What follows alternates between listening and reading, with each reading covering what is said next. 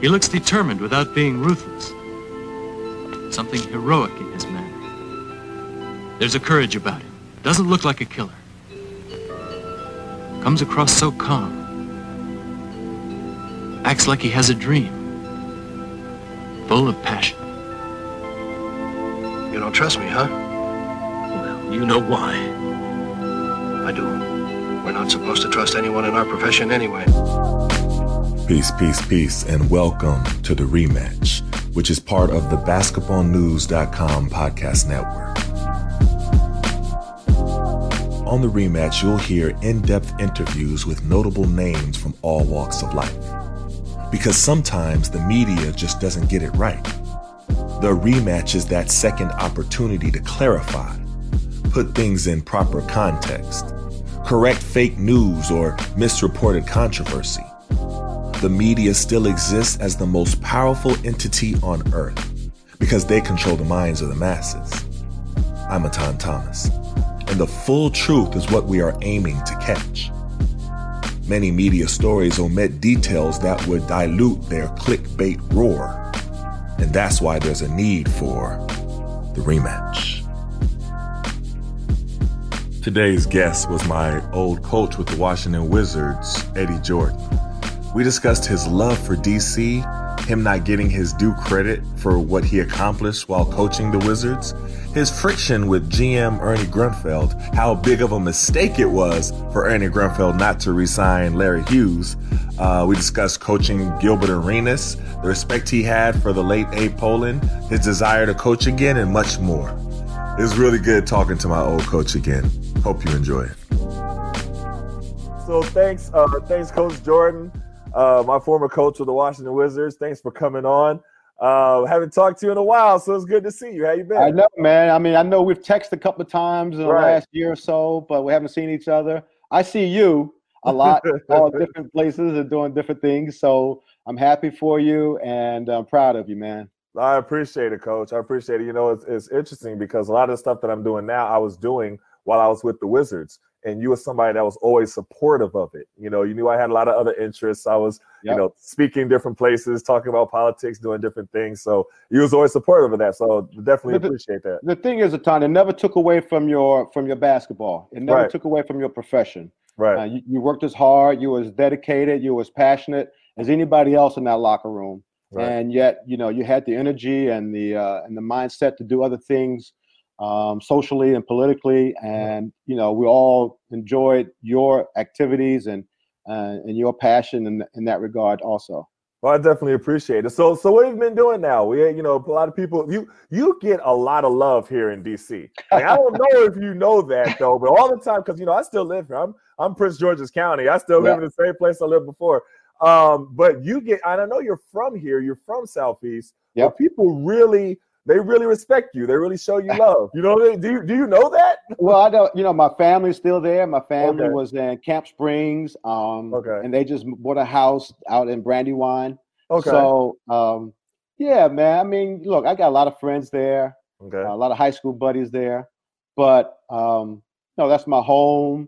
I put a lot of energy and a lot of passion into my job when I was there. Mm-hmm. I'm in Charlotte now. I've been here. I worked for the Hornets. I was assistant coach for the Hornets for Steve Clifford 2 years ago. Okay. And then when Michael Jordan decided to make a change, my girlfriend and I decided to stay here in Charlotte.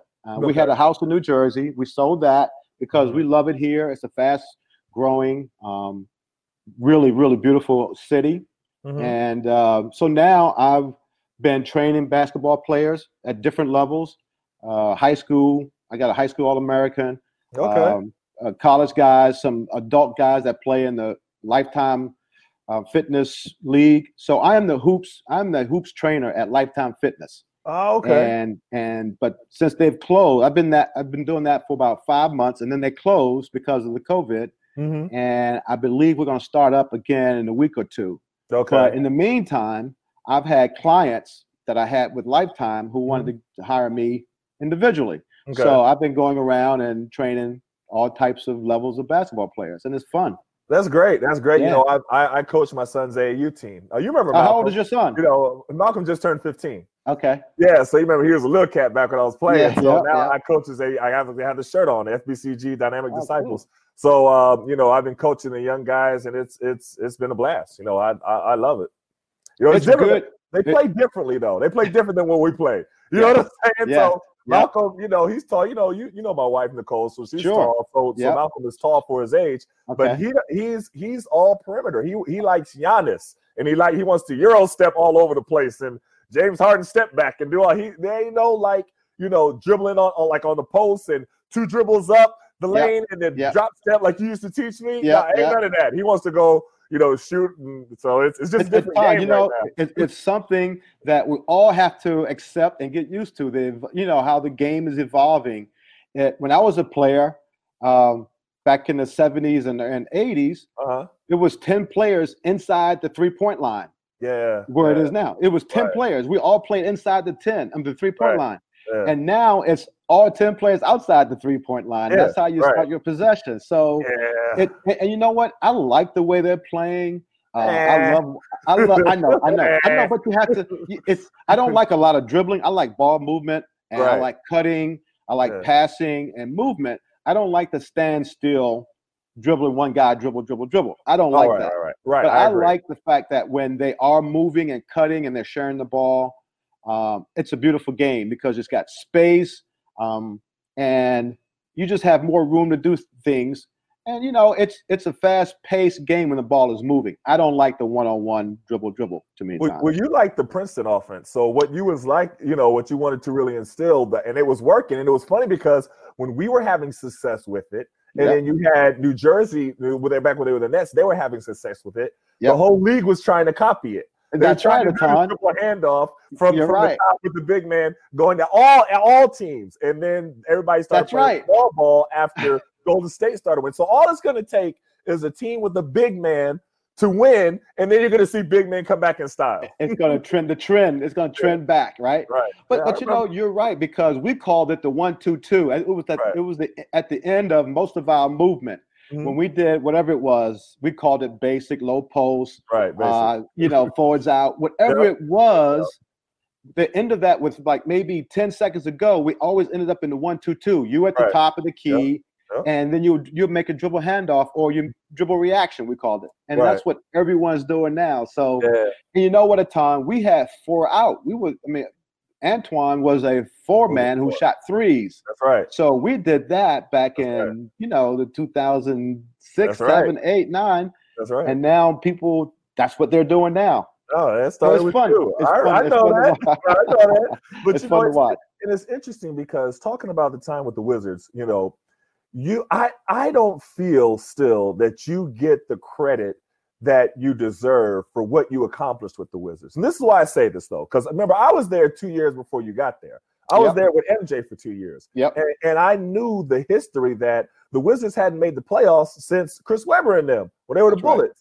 It was 20 years. Right. So and MJ and them didn't make the playoffs. Doug Collins, he didn't lead them to the playoffs.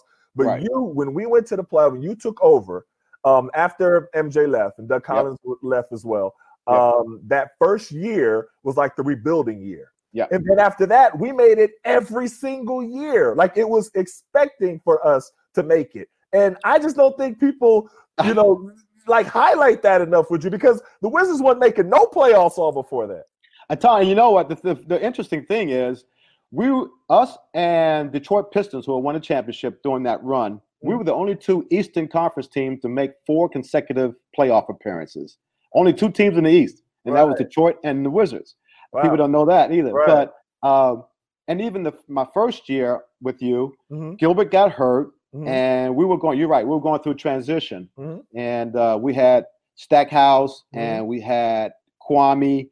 And then, the next year, I think we had Gilbert too, but Gilbert got hurt in Seattle. He hurt his groin. Right. So we were kind of in transition. We were injured. Larry Hughes, I think, broke his finger. So he was out. So, but it was great. It was great to work with you. It was fun. I tell my girlfriend stories all the time. We definitely have a lot of stories. We have a lot of stories. We have a whole lot. But going back to the credit thing, and I know you're always very humble and you don't worry about that as much.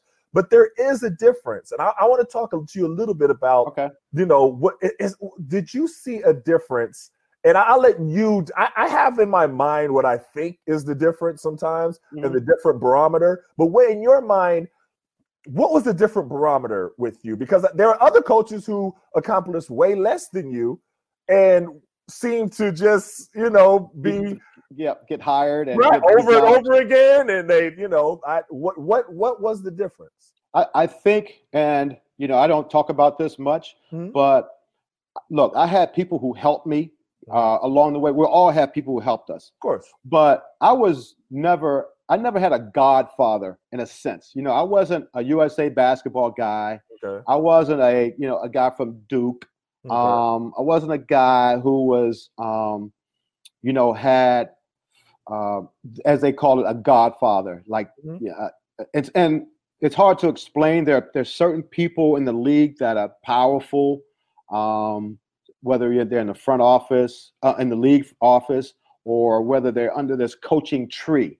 Maybe I should say that a Popovich tree, a Krzyzewski tree, that sort of thing. I was never under a tree.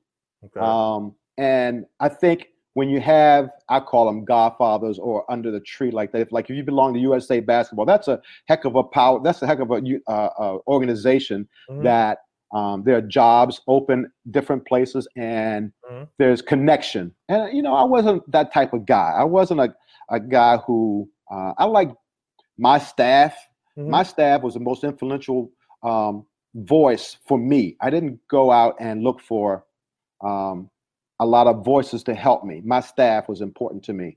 Obviously, Tom Young was important to me. Pete Carrill was important to me for my growth. Again, there was other people along the way, but I was really never under a tree, so to say. And so I think that's probably what we're talking about. I don't know, Coach. No? You know what I mean? I think it was something else with it because I think that you had success even before when you was over there with Byron Scott. Yes. And Byron Scott, had success over there with New Jersey. And it was well known that you was kind of the architect of the offense. He was kind of you don't have to say that. I'll say it. You know what I mean? But everybody, it is certain things that are well known. So I would say that, there could be Byron Scott tree that you kind of, came from, but it was different because you both had something in common. And that same thing that you're both in common may have been the one thing that they didn't recognize as you being under the certain tree that you're talking about. Well, Byron and I, for a month or so, maybe even less, were teammates with the Lakers. Right. And then when Byron came to the Nets, I was already there, and he kept me to help him along the way because I had been coaching for a while, and that was he had been with the Sacramento Kings for a year or two. Right. And then he got hired as a head coach, and he kept me along. But, I always say good players make good coaches. And, the first year we had Stephon Marbury. We drafted Kenyon Martin. Kerry Kittles got hurt. Keith Van Horn was kind of struggling a little bit that year. But nothing came together until we got Jason Kidd. Right. We got Jason Kidd on close to a draft day trade for Stephon. And Kenyon got healthy because he had some injuries. Kerry Kittles came back. And then eventually we got Richard Jefferson, Jason Collins. So things came together at the right time under Kidd and Kenyon Martin. They were our two strongest players. So, and then we just went to the finals. We had a good run. Went to the finals 2 years in a row. Lost to the Lakers and then lost to San Antonio this next year. And then I got the job with the Wizards. Right. And, it's interesting just seeing the dynamics because that wouldn't have happened without the system. It wouldn't have happened. Correct, because they were great players. They were everything like that. And no disrespect to any of those players. No. But it was the system that nobody could adjust to quite yet. Correct. And it caught everybody off guard. And the dribble handoff, nobody knew how to defend it. And everything. So, and Jason Kidd just being at the being the general of it and putting everybody in place, it all just worked. It did. And it just worked well. And so my question is,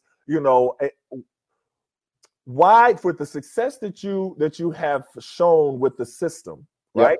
And the success that you had with the Wizards, and we were there, right? Yep. why was it that you weren't recycled the way that I saw other coaches being recycled? And we don't have to talk about the other coaches in name unless you want to, because I can name them. But but no, I have no problems naming them. But and it was it a matter of your phone stopped ringing, or was it a matter of that you wanted to step away from the game? Because I didn't want to step away. What happened?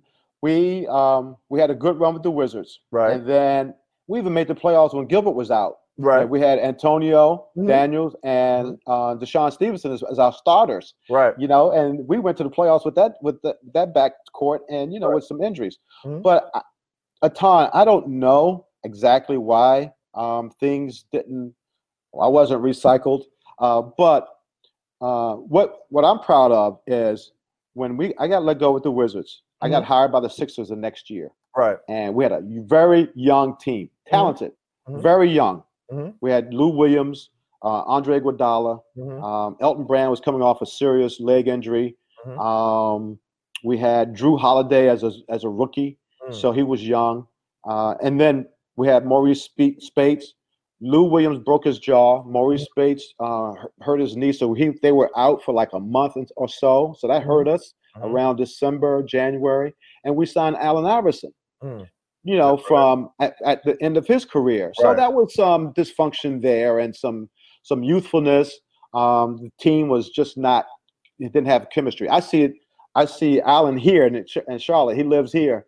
And he always says, Coach, I loved your offense, but I just couldn't get it after, in that short of a time. I said, I know it takes a little while. Even people with the Bulls, let's say, it took them a year and a half, 2 years to learn the offense. I saw that in Last Dance, but I knew that anyway. Right. But let me just say this.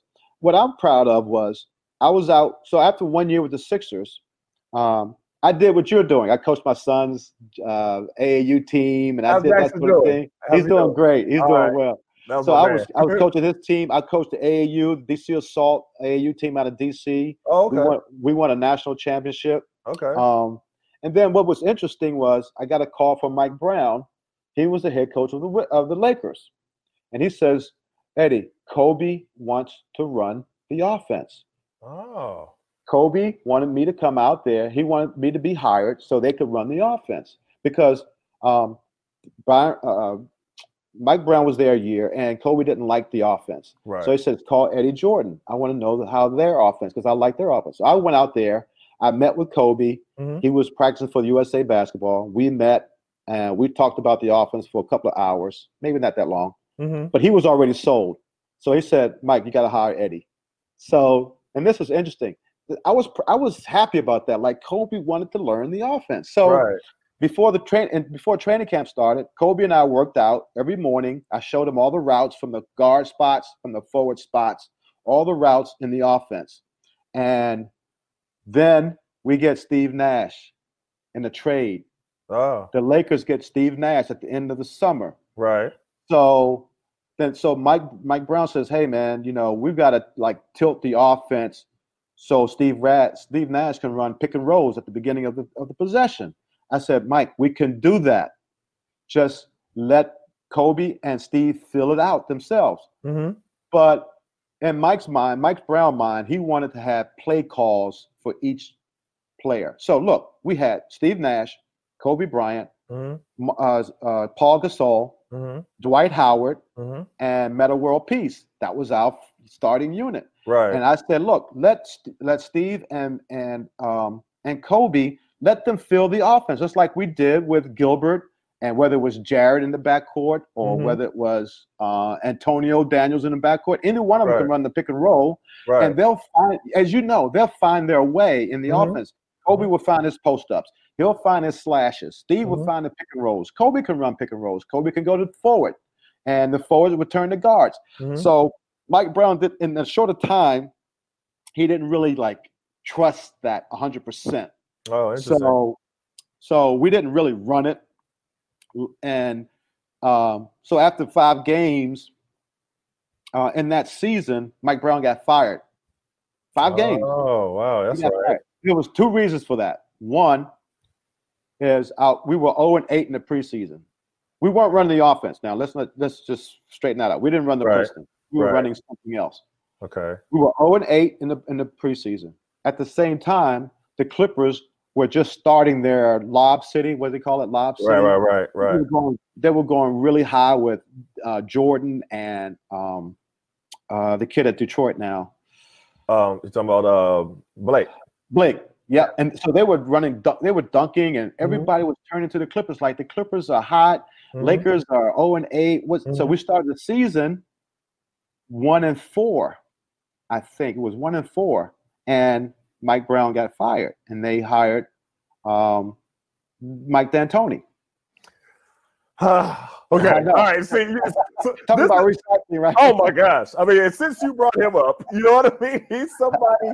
You remember when he quit on the Knicks? Like, he literally quit on the Knicks in the middle of the season, and he keeps getting rehired. And even to right now, when he was like, you know, he informed the Rockets that he doesn't want to come back there, and they're already talking about him possibly going to Indiana. Indiana or Philly. And I'm like, wow. But I've seen other coaches, you know, and I'll just say, you know, black coaches who are capable of being able to coach not get the opportunity year in, year out. And I'm just, it's, you know, so for instance, your last year with the Wizards, right? Yep. Gilbert was hurt. You know what I mean? We started off bad.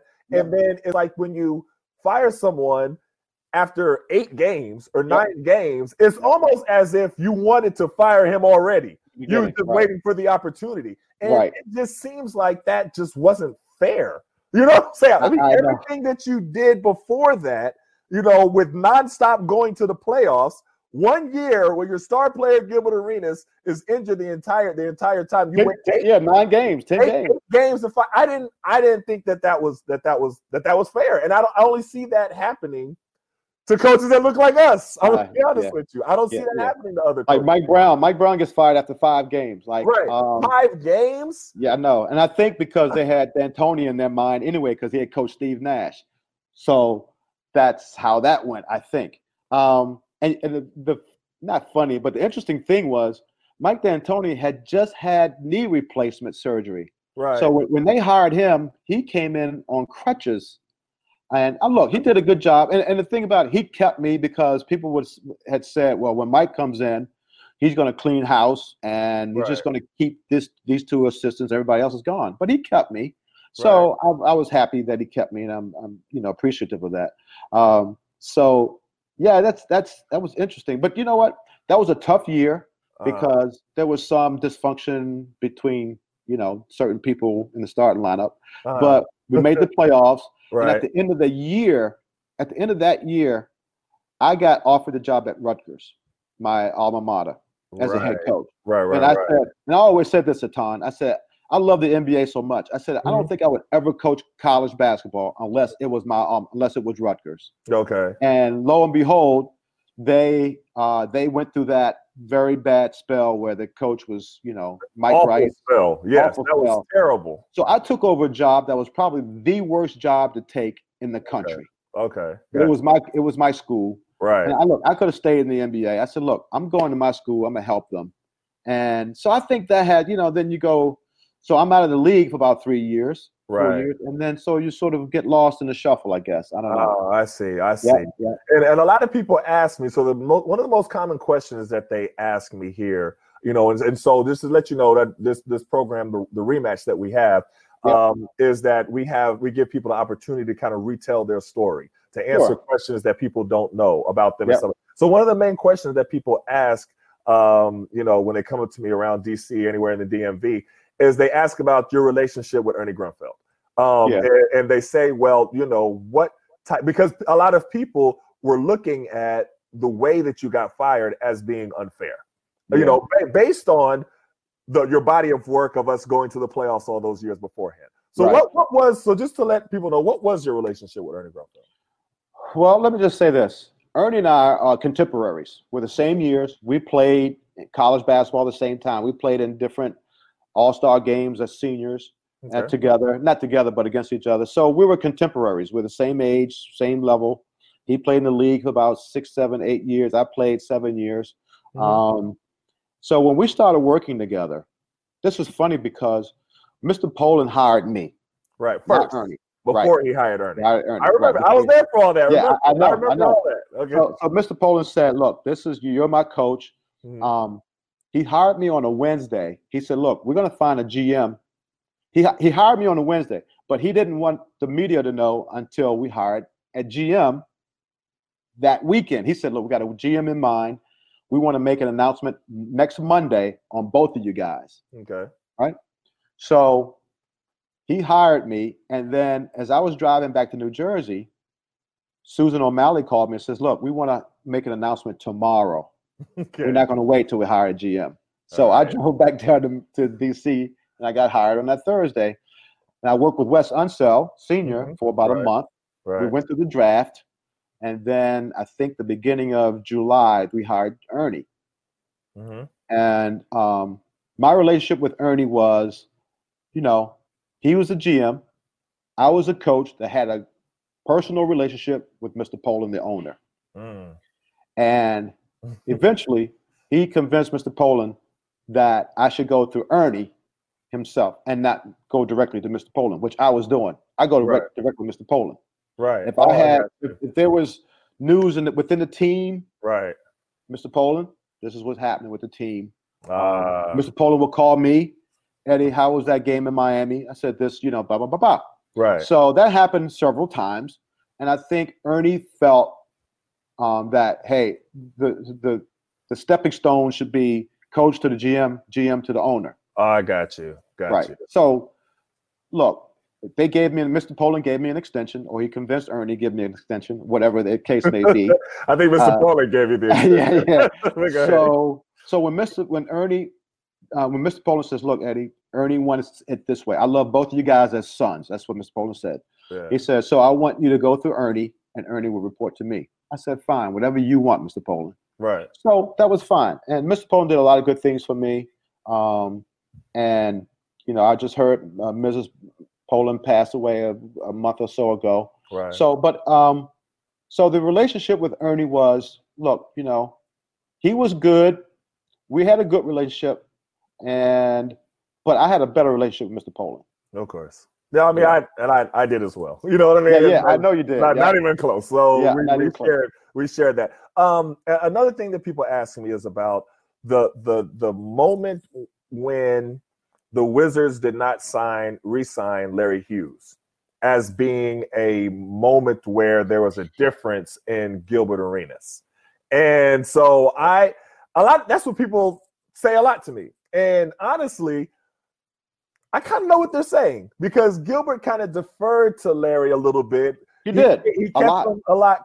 I remember we was in the playoff series against the Bulls. And remember we went down to Chicago and we got blasted by like 25, 30 points both games, right? Yep. And then Larry Hughes, I remember on the bus, Gilbert was like panicking, like, "What are we going to do? We're going to do this." And Boog was like, "It's no problem. We'll make a few adjustments and we'll be all right." Yeah. And then Gilbert was like, "Okay, all right, I guess that's what happened." And then we came back and we had some great games and ended up winning the series. But that level of calming is what Larry Hughes provided.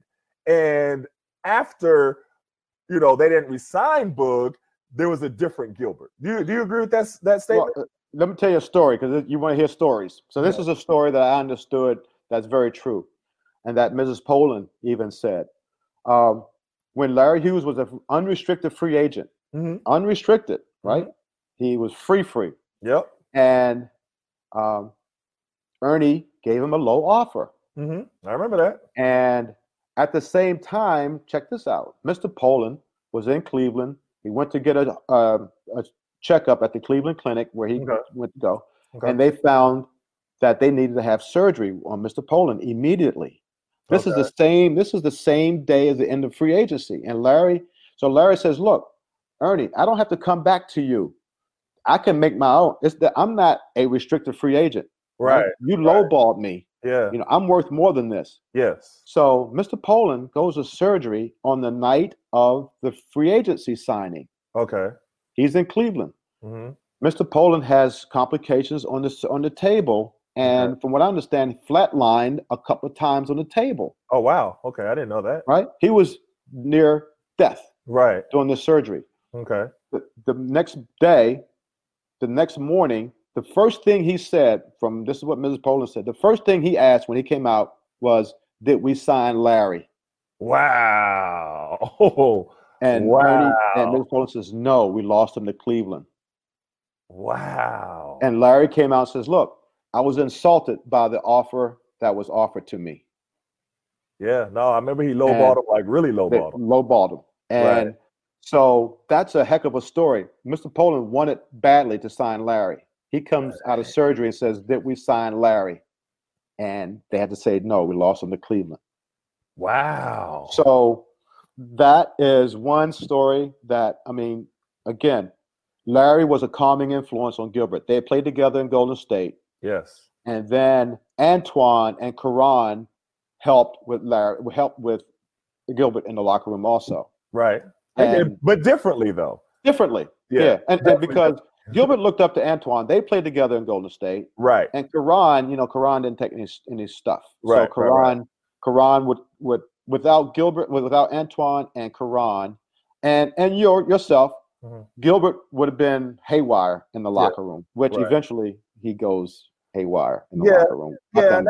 And that was unfortunate to happen. But I think I also don't think, and I will say this, if Larry Hughes had been there, I don't think that ever would have happened.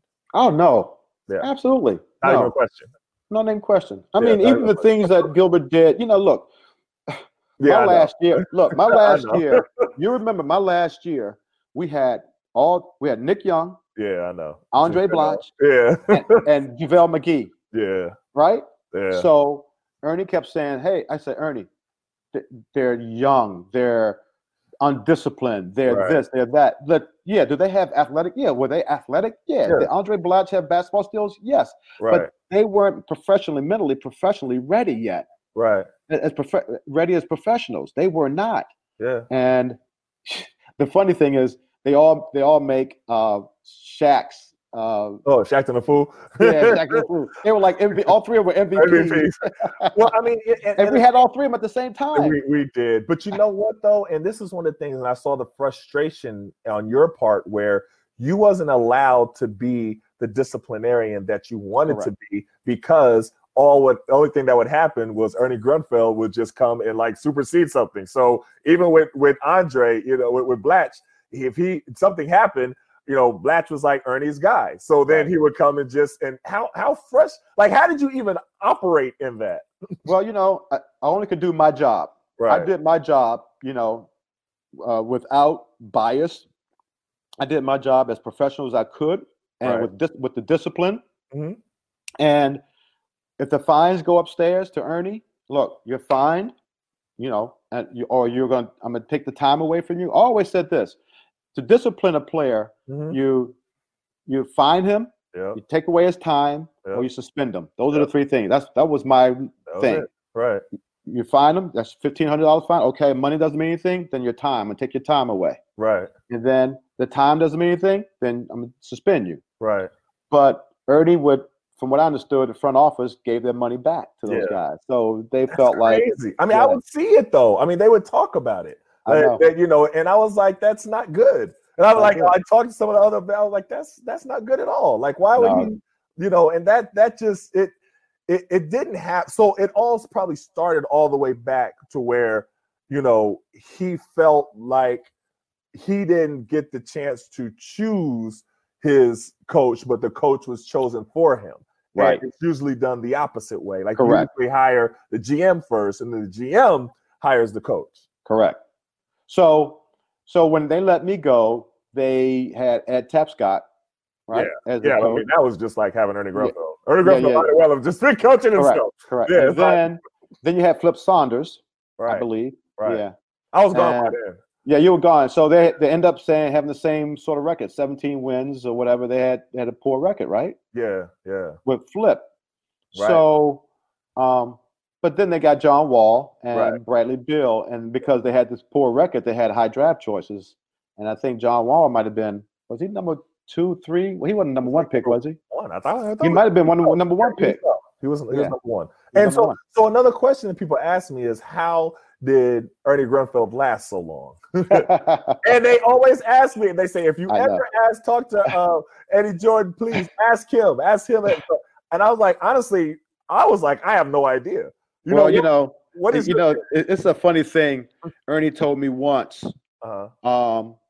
He said we had a conversation. And I don't know if it was a heated conversation or what. And Ernie says, "Look, I've got to manage. I don't manage down. I have to manage up." Meaning he had to take care of Mr. Poland, whatever that meant.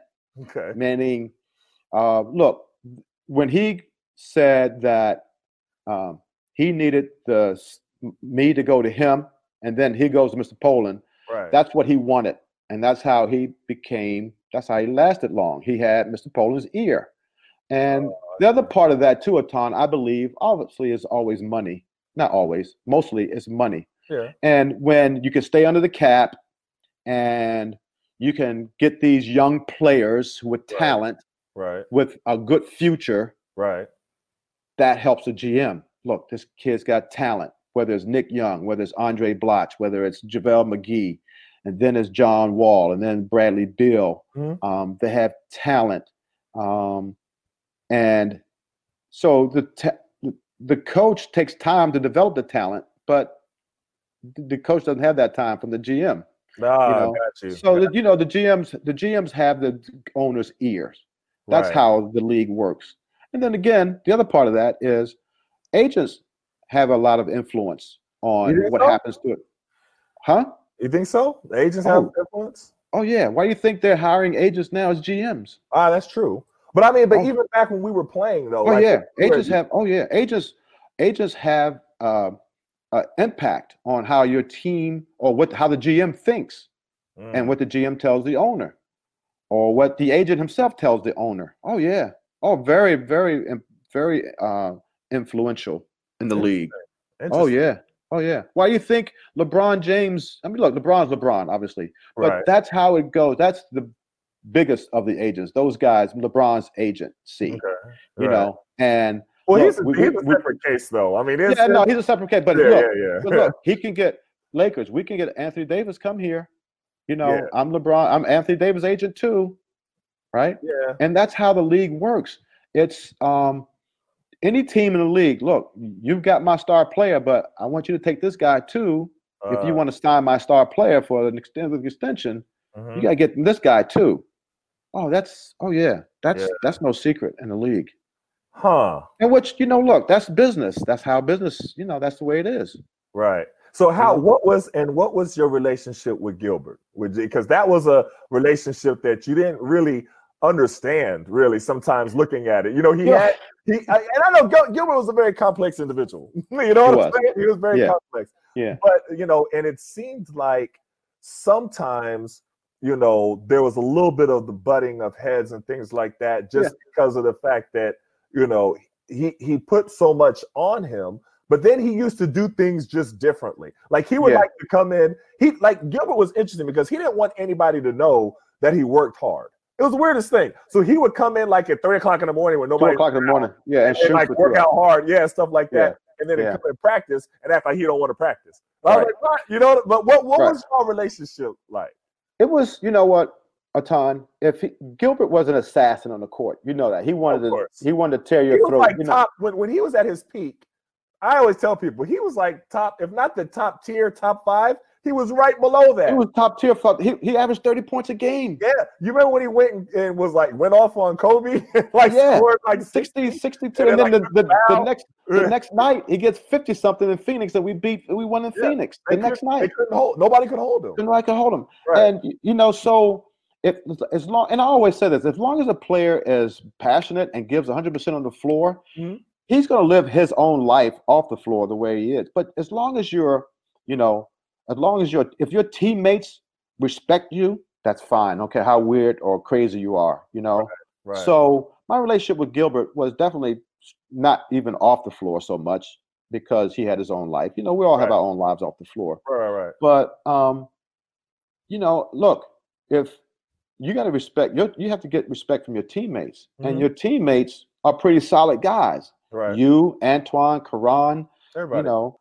They're solid guys. Michael Ruffin, good solid players. Jared and Brendan were different. But a little different. A little different. But they used to always say the big 3, and they were the little 2. The little 2, yeah. The little 2. Right. They always said that. But I see. Well, anyway, Yeah. But you know what I like too? That year, I thought our coaching staff thought Jared at the 2 guard. When we lost Larry, I said, let's move Jared to the 2. Oh yeah. And because Ernie thought, well, Karan should be a 2. I said, no, Karan is a natural small forward. Yeah, Jared can do a lot of things at 2. He knows the offense. Right. He rebounds, helps our rebounding. He can defend anybody on the floor on the perimeter, you know, except for what's my man that scored 62? Oh, Tracy McGrady. Jason McGrady. I remember that game. I knew you were talking about it. He scored 62, and then Jared goes and hugs him after the game. Yeah, that was Jared. No, don't do that. Don't hug him. Don't hug him. Oh my God. But apparently they were friends, I guess. Yeah. But so Gilbert and I, our relationship was, we were okay. I just, if you go ahead and do your thing. Right. I know Gilbert said one time, or even on his podcast, I think I heard that he said, yeah, I know coach's offense better than he does. So, okay, Gilbert. But Gilbert, he had a basketball mind, but Gilbert was interesting because he, and I interviewed him here, and we had a great discussion on everything. Oh, he's good. He's fun. Gilbert was great. Gilbert was a lot more intelligent than he wanted people to know. He was like, I always said that Gilbert was like the kid in school that would, hide his books like in a pizza box because he didn't want to let anybody know that he was studying. Right. Yeah. You know what I mean? Like that's good. That's a good one. That's what I always thought of with Gilbert. But it was great playing with him. And it was just interesting because so much happened back then. But still, where we are now in the NBA and seeing, and I want to ask you about this because, I'm looking at the roster of coaches, and we have a lot of assistant coaches, a lot of black assistant coaches. But right now we have 5 black head coaches out of 30 teams. Like that number has dwindled, and the NBA has always been looked at as the more progressive league. You know what I mean? Like we're not the NFL. We don't have the issues where, they don't have, but you look at the coaching and it's numbers are dwindling. What is the explanation for that? With all of this I could go through all the different black coaches who are assistant coaches now and ready to go. You have Randy Brown, in Chicago. You have Greg Buckner. You have Howard Isley, Darvin Ham, Tim Hardaway Sr. You have Popeye Jones, Jamal Mosley, Wes Unseld Jr. You have Fizdale, Van Exel, Emeka Udoka, Jaron Collins, Lloyd Pierce. I can keep going down the list. And Ed Pinckney, Sam Cassell, looks like he might get a look at Houston. And you still got Mark Jackson. And so you have all of these different coaches, but we got 5 black head coaches. What is the reason for that right now? The only thing that I could say is the newer GMs, the modern GMs are guys who are analytical. They aren't the GMs in the past where they were ex-players. Okay. Whether it's Danny Ainge or whether it's people like that, ex-players who know how important being probably an ex-player is as a head coach. But I think it becomes a numbers as far as analytical, and GMs are hiring coaches that are like them in a sense, because that's how these new GMs are. Okay. And they have the assistants. Yeah, there are a lot of black assistants, and they're there to, like Jason Kidd and Lionel Hollins on the same staff. Right in LA, along with the other guy I work with in LA. But they have the ex-players, the black ex-players, to sort of massage the relationship. Right. There was massage relationship. Okay, you're getting somewhere here. So they wanted you to be as far as relating to the black players, but don't trust you as far as X's and O's on the court. Again, analytical. That's what it sounds like. Because every team has, I don't think there's any team that has like no black assistant coaches. You know what I mean? They all have a black assistant coach somewhere, but do they trust you with the analytics? That they trust, something's going on here. I don't know what. Yeah, I think it starts with GMs are just different this sort of in this era. And that's the only thing I can think. But again, look, it's trendy. The NBA is trendy, you know.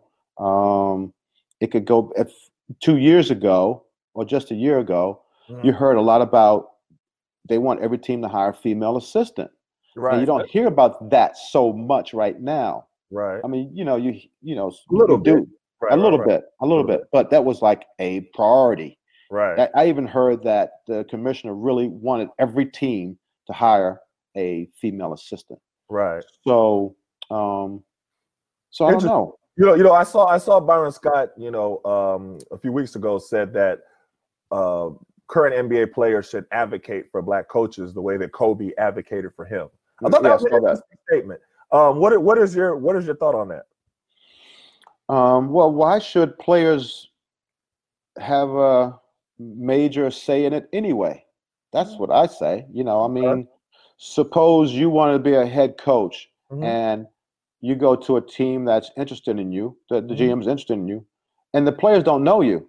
How about the players don't know you as well as I know you or somebody else knows you? So, and you're qualified, the GM likes you, they think you should fit with the team. So they go to the star players. They say, well, we don't know Etan Thomas, so he doesn't hire you. So I mean, so why would that be a case? Why would? And I know it's, again, that's the way life is now. Yeah, I mean, I would say, isn't that what happened in Brooklyn? I mean, because KD knew Steve Nash back when he was playing with Golden State, and Steve Nash was like a third assistant or special assistant or something like that, and that's where they developed a relationship. And you know, according to reports, you know, I don't know, but according to reports, that KD advocated for Steve Nash to get the head job. It wasn't like it wasn't like a white privilege thing or anything like that. It was specifically KD advocated for him to get the job, and then Kyrie co-signed it, and that's why they hired Steve Nash. Well, see, why would the GM listen to that anyway? Listen to that. Okay. See, that's what I'm saying. Right. I mean, so will Steve Nash have a bias approach to those two guys because they got him the job when it's time to sit somebody down or to jump in somebody's face or to want to, you know, to discipline one of those guys or whatever? Right. You know, if I'm a GM, I'm going to hire the guy I think is going to work, you know, that's going to do the job. Don't think I'm going to go to the player. And look, maybe that's the way life is now in the NBA. Obviously, it is. Right. But again, I don't like 30 dribbles to get a shot. And I don't like a GM going to a player and says, "Who you think we should hire this guy?" That's true. I just don't go for that. Okay, that's fair enough. Fair enough. Okay, all right. So I got to ask you this last question. I'm going to keep you too long. I know we're talking. I'm okay. You're okay? All right, I got to ask you this question. So people always talk about me and Brendan all the time. You know what I mean? That's the thing. People always ask me, so what's wrong with you and Brendan and everything? Like, you don't understand how much I get that question, right? And so there's a few things that Brendan has said that I don't remember happening, and I wanted to ask you just to clear it up. So one of the first things that he said is that, you know, one of the seasons, and you know, that you told him now listen, let me finish. Before the season, you told him that he was going to be the starter, right?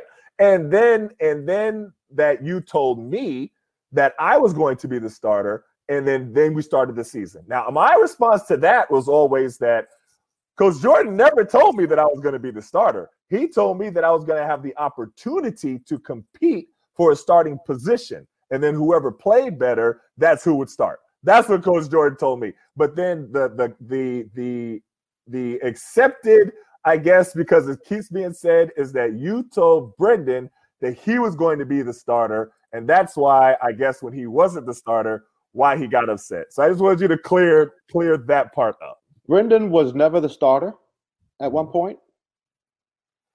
I mean, he was starting for most of the time. I mean, there was one period of time where we competed, and I guess, you know, we was kind of both in and out of this was the season before my heart surgery. So that season, you know, it was in and out. Sometimes I started, sometimes he started. And that's pretty much what you told me would probably happen. We was going to split the time anyway. That's right. That's what you told me. So you was like, no, you know, whoever's playing better is going to be the one playing.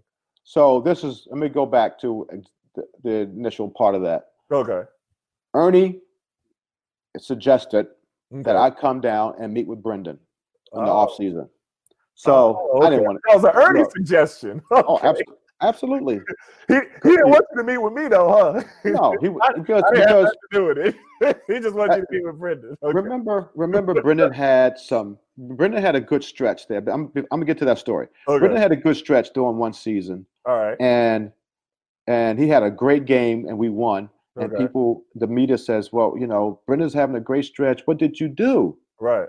And I said, well, it wasn't me. Yeah. Everybody has a hand in helping Brendan upstairs, our assistant coaches. I said, it takes a village to raise a child. Oh, you know what? That was a firestorm. That was a firestorm. I was giving everybody credit. It's a saying. It's a saying. And his mother called me. I remember that. I got called up to the office. I remember that. I had to explain it to Mr. Poland because Ernie was all upset. And I was like, I'm giving everybody a credit, like everybody credit. Like it takes a village to raise a child. I didn't call him a child. I got you. And maybe I shouldn't have used it. But, I remember that. Yeah. So Ernie suggested I come down and talk to Brendan in the offseason before training camp. So I came down with Randy Ayers. Randy and I came to Charlotte, and we met with Brendan. I never promised him a start lineup. I said, you're this and that. We're on the same page. I want us to have a good start of the season. You play hard, blah, blah, blah. So I never ever promised anybody ever in my coaching career you're going to start. Yeah. Ever. I don't know why that circulated around. And that's just what I was like, because that's not what he told me at all. I'm like, I ain't getting no promise. He just said you come work hard. And there was one time, our defense was kind of soft at one point. Ernie always said we were always soft, but but I said, so there was a practice, and I said, well, you know what? I'm going to start Calvin Booth, and I'm going to start Michael Ruffin. I remember that. We went, and I'm not going to start Antoine, and it was somebody else, maybe Brendan. Yeah. Because they were too soft in practice, right? So we go to Atlanta, and we're in a dogfight, and we win because Antoine hits a shot at regulation and had a great overtime. Okay. So he was mad at me, but we won the game. That was the whole object. But anyway, I never promised Brendan a starting lineup and being a starter. Right. And look, I saw Brendan in this grocery store here, and it's still awkward. It's still awkward talking to him. Awkward still? I see him at Lifetime.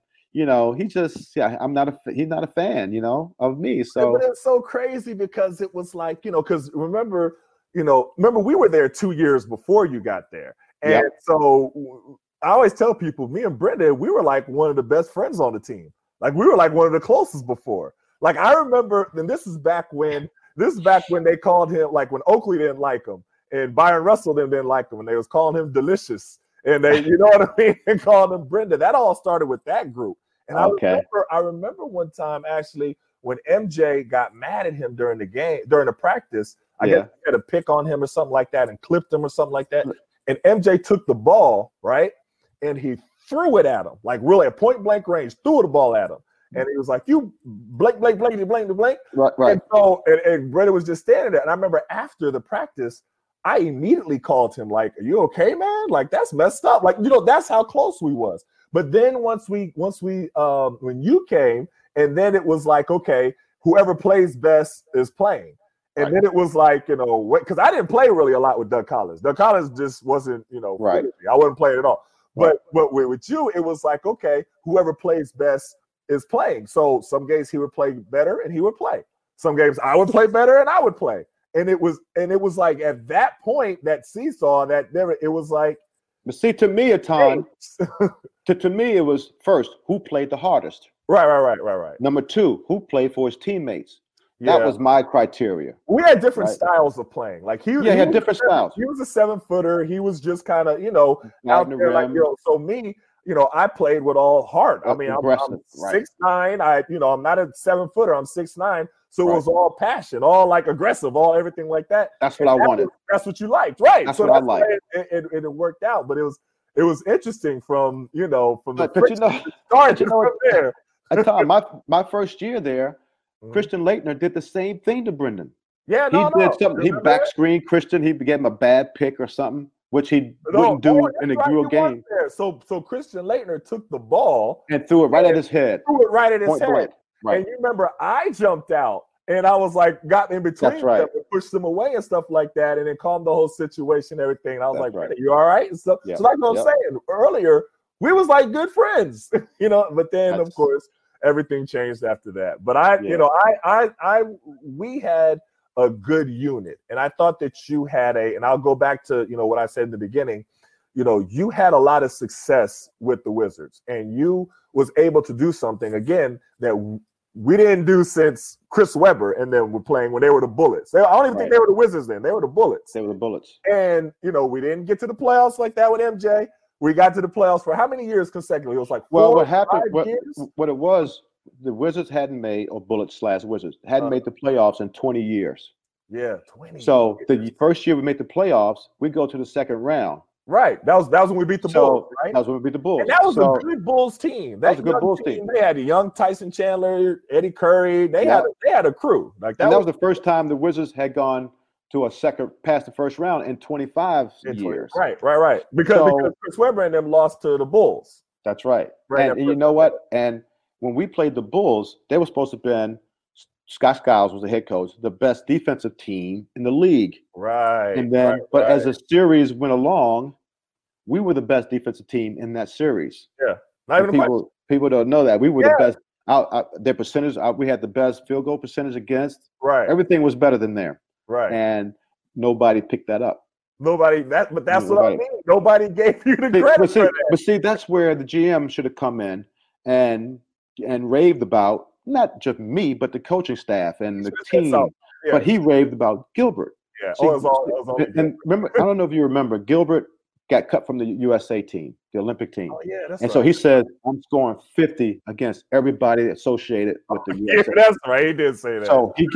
So he goes 62 in LA. Yeah. He goes 50-something in Phoenix. Yeah. Right? Matt Tantoni. Right. And then somebody comes to the Wizards, come home to us, and they beat us. And he only scored 9 points. And I can't remember the kid's name from DC. He played for us. What was his name? He was a guard. He was a good defensive guard. But anyway. Keith Bogans? No, not Bogans. I can't remember. Okay. His name. But Gilbert only scored 9 points. Right. So in the media after the game, one of the media guys says, well, Gilbert said he was going to score 50, but he only scored 9. And he said that's because the coach emphasized defense too much. No. Gilbert said, I emphasized all week. Coach was emphasizing defense too much. So I said, next question. Right. So after 3 or 4 more questions, it comes back. Somebody asked, well, what do you think about Gilbert saying that? And I said, well, that's stupid. I said, don't even come on, man. Yeah, that's right. That's and they said you called him stupid. Yeah, they said. But then they run to Ernie, right? They run to Ernie because I said, look, we as a franchise want to emphasize defense, which Ernie always says, you got to emphasize defense. Yeah. So we did all week. Right. And so when they go to Ernie, this is, well, Coach called Gilbert stupid or something like that. Yeah, and that's what they said. That's what they said. And Gilbert stupid. Right. So, Gilbert said, well, the coaches emphasize defense too much. That was when Ernie should have said, we are emphasizing defense. Right. And Gilbert shouldn't have said that. Whatever. Right. This is what Ernie says. Well, Gilbert scores a lot of points for us and will continue to score a lot of points for us. I remember that too. So look, I remember that. That was your time to step up and support your coach, support what you've been saying to the coach, and to tell the star player, look, this is the way we want to do things. But he threw me under the bus and said Gilbert's going to score a lot of points for us, continue to score a lot of points for us. So, wow. I even remember when we had the success. And this is the first year. Remember, Gilbert got hurt, and Steve Blake was the point guard. Yep. You remember? And Steve Blake was playing very well. Steve Blake and Juan Dixon together. They were playing really well. And Ernie did not want to give Steve Blake any kind of props or recognition or anything like that for doing well. And I remember they asked him one time, and he said, well, we're just waiting for Gilbert to get back. I know. I was like, dang, Ernie. I know. You can't even say Steve is playing well. So, again, that's agent stuff too, because he was Not in bed. He was with the agent. Ernie liked Gilbert's agent. Who's that? Dan Fagan? It was Fagan. Fagan, yeah. Fagan. Interesting. Very interesting. Yeah. GMs and agents are, they have a line of communication themselves that is separate from everybody else. So all right. So as a trainer, and this will be the last question I ask you. Sure. I work out with a lot of younger cats now. I told you I work out with my son, and I tell my guys that I want them to pick a player and try to emulate that player, to study him, to be able to, my son's players that he really likes is KD and Giannis. Those are like his two guys, but I want him to look at Anthony Davis too, because of course I want him to go inside a little bit more too. But, those are the players. So each player, that's what they work on. What are the things that you work on the most with your players? I do exactly what you said. Okay. Well, I watch a lot of games. Right. Because I don't know when I'm coaching, when I'm a coach of a team, I coach the team. I coach plays, not coach. I see how the team's supposed to work together. Right. But now that I have individuals, which I've never done before, I've never worked out individuals. It's always been, a team. This is what you pass, cut, you're going to do this, and we're going to share the ball. And now I got individuals. So I do exactly what you said. I'll watch games a lot, and I'll see Jason Tatum's a guy I watch a lot. I love his game. Jimmy Butler, and I see their dribble moves, and I see how they get their shots off efficiently. I wouldn't watch James Harden. There are times James Harden makes the in and out, crossover, spin. Right. So those are the things I write down when I watch a game. I said, okay, that was an in and out, that was a crossover, or two crossovers, and a spin and a step back. Right. I'll do that to my high level guys. Okay. For my middle school kids and my younger kids, I don't do that. They just have to learn the basic stuff. But I have an All-American a high school All-American that I work out. His name is Khalil Brantley. Okay. Goes to Boys and Girls High School in New York City, but he's here now. Okay. And I'll teach him. I'll see what I saw Jason Tatum do, or Kemba Walker, or I see good moves, no matter who it is, and I'll write it down, and I'll watch highlights, or I'll go on YouTube and I'll watch highlights of moves, and I'll say, okay, I like that. That was efficient enough. That looked effective enough, and I can teach that. So that's something that you could do. But I love Jason Tatum. I love his pivot game. I understand he learned that from Kobe. I love his pivot game. He catches, he pivots, step back. I don't teach the Euro step, and I'm just starting to teach the step back or side step, because that's where it's evolving. That's what kids do now anyway. Yeah. And if you can separate yourself from the defender anyway, whether it's a fadeaway or a step back, then that's something you can see if they can do. But some kids can't do it. Some kids can. So that's what I look at a ton. I look at good players and see what good players do, how they separate themselves, how they get off a good shot, not a hard shot. Right. And I look at screening action, but that's only because if I use cones, okay, that's your screen, come off the screen, come get a handoff, now come back and repick. And I'll do that sort of stuff. Okay. But I love it because I've never done it. All my coaching years, I've never done individual. So this is terrific for me. I love it. It's new stuff. So do you use a lot of props? Like sometimes with some trainers, you see a lot of props. I don't use chairs. All that other stuff. No, I don't use tennis balls. Right. All that other stuff. I don't use two balls. No, it's one ball. It's this V cut, get open, get a dribble handoff, come back and use another pick. Right. You can snake it, pull up, you can floater. Yeah. I use just basic stuff, but I don't use a tennis ball and a ball. I don't use a chair. I don't use, you do that in the gym with the trainer, who's going to lift you, Right. But it's just one ball and the hoop and maybe a cone here and a cone there. Yeah. That's good. I mean, that's what. Now, let me ask you: would you want to return to coaching in the NBA? Oh yeah, I would love to. Oh, okay. Yeah. I would love to. So only not as a head coach. Never, you wouldn't want to be a head coach anymore. No, I wouldn't want to be. Why is that? Because I think my worth is like when I was here with Steve Clifford with Charlotte. Steve says, "Look, I want you to coach me," and I like that idea. That's where I am in my life now. I want to not coach to coach, but that's sort of a loose term. I want to be there as a senior advisor to a head coach, you know. And yet talk to players on the side. You know, I don't want to be in, I don't care. I wouldn't mind being involved with day-to-day, you know, stuff and working guys out, which I like now. But I want to be next to the head coach and help the head coach. Okay. That would be my role. That would be my best role right now. And I've got a few calls about that.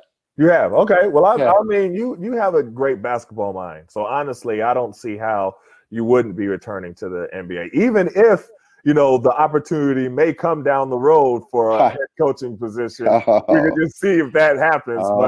But definitely, you know, I wish you nothing but success. And it was good catching up with you. Nice catching up with you, man. You're the best. I appreciate you. Like I said, I enjoyed the time. I tell my guys all the time about, you know, our times with the Wizards and your coaching style and the way that you wanted to hold everybody accountable and you allowed it just because, you know, you have times where guys, you know, I'll have two guys that are very good at the same position. Yeah. And one could start and the other could start. Yeah. And I always go back to, well, what Coach Jordan did with me. And he said, whoever's playing the best is the one who is going to play. And so some days it may be you, some days it may be you. But that's how you don't allow someone to get comfortable. So when they get comfortable, then they start to coast. Right. And that's what certain players, you know, wanted to do, to be able to coast and know that they still have their starting spot regardless. But you know what, at the time, you were good facing the basket. You were good at the elbow. You were good at the top of the key. You weren't just a poster player that people would probably want to just pigeonhole you into. Right. You know, you were face up. You were a rollback guy. Right. You were a jab step, you know, dribble spin guy, get to the basket. Yeah. So you were multi-talented, man. And so you were more versatile than anybody we had at that center spot, you know. So, I mean, if I had you and Michael Ruffin, I'd have been happy. Michael Ruffin's a great guy. He goes his all. You know what I mean? I know.